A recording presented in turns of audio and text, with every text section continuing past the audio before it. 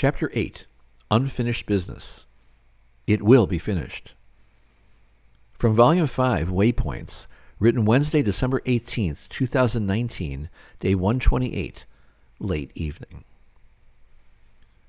There's nothing like finishing a project. Actually, there's nothing like just finishing things, period. That sense of accomplishment is built into us. Setting a goal and then completing it is something we experience throughout our lives. Now there are those times we become distracted. We might tune out for a while, perhaps not caring at all if anything gets done. But for the most part, being able to tick off that box completed is satisfying. In this state of grief, we experience a new sad wrinkle of this part of our lives. For me, it has manifested itself in various subtle ways, sort of a roundabout way. I am constantly bombarded with memories of the past, either shared experiences, past plans, and reminders of goals yet to be completed. Today, all the various elements converged in my mind. They chose to come together while I was trying to get ready for bed. As they came together, they informed me of what they really are. Unfinished business. Oh, great. Now another feeling to manage. That's how it is. I have taken a more active role in trying to steer clear of certain thought patterns that take me away from their seemingly obvious destinations. I challenge them to be meaningful or at least helpful in this nebulous tunnel I must live through. This tunnel that leads somewhere that I really could not care any less about, but am traveling through relentlessly. One of the many paradoxes that is now my life. To now look at my world in this new light, the light of unfinished business, gives me a different option to help me decide how to manage that moment. Okay, so it's unfinished business. So, what am I supposed to do with that? By its very nature, it is unfinished business, so there you go. It's just not going to happen. Well, that's fine on the analytical level. Click, check, done. But there's another side to consider. The emotional side. Now, on the emotional side, there's no telling what might happen. This unfinished business, whatever it might be at the moment, has a powerful core, that of my dear sweetie.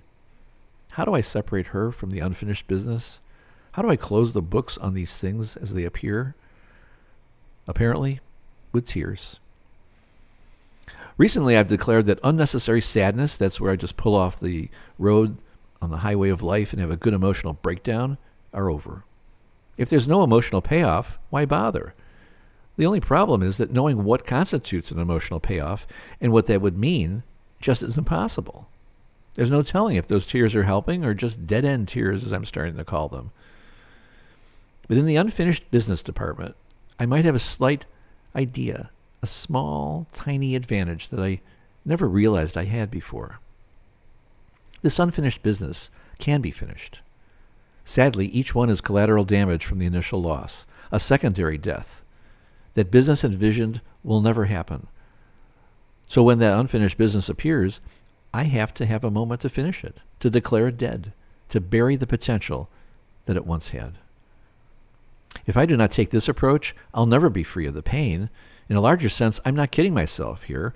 There will always be pain associated with my current state. But the intensity of that pain, as I have been seeing, has been diminishing. So that is something. Now I just have to face these moments of realization for the unfinished business.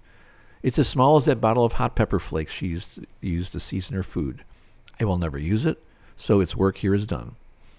I won't throw it away or anything yet. I just have to settle the reminder it gives me. I just have to tell it to shush. And it's as large as the biggest projects that were on the agenda, that for me right now no longer matter and in my mind will never be done. So in one sense, I have a handle on something. It's not a very powerful one. It does not stop the emotion that seems to be required to address it, but at least it makes me seem to have a more active role in settling each item as it manifests itself. My prayers continue to be that God will turn my grief into strength. And in the strength department, I at least feel less weak. In no way do I have any strength right now, but I know someone who does. And it is his strength that seems to be carrying me through this. I now realize I have to finish this work, the work of settling what has happened and all the damage it has done. I have to finish these things despite how much it tears me up to deal with whatever the issue of the moment is. They have to be settled, put to rest. I know that in this new reality for me, I am here to be here by myself. That hurts beyond hurt, but I have to embrace that fact. I am now single. That is difficult to wrap my head around, but it is now reality. And there is some type of life, distasteful as that idea is at the moment, ahead of me.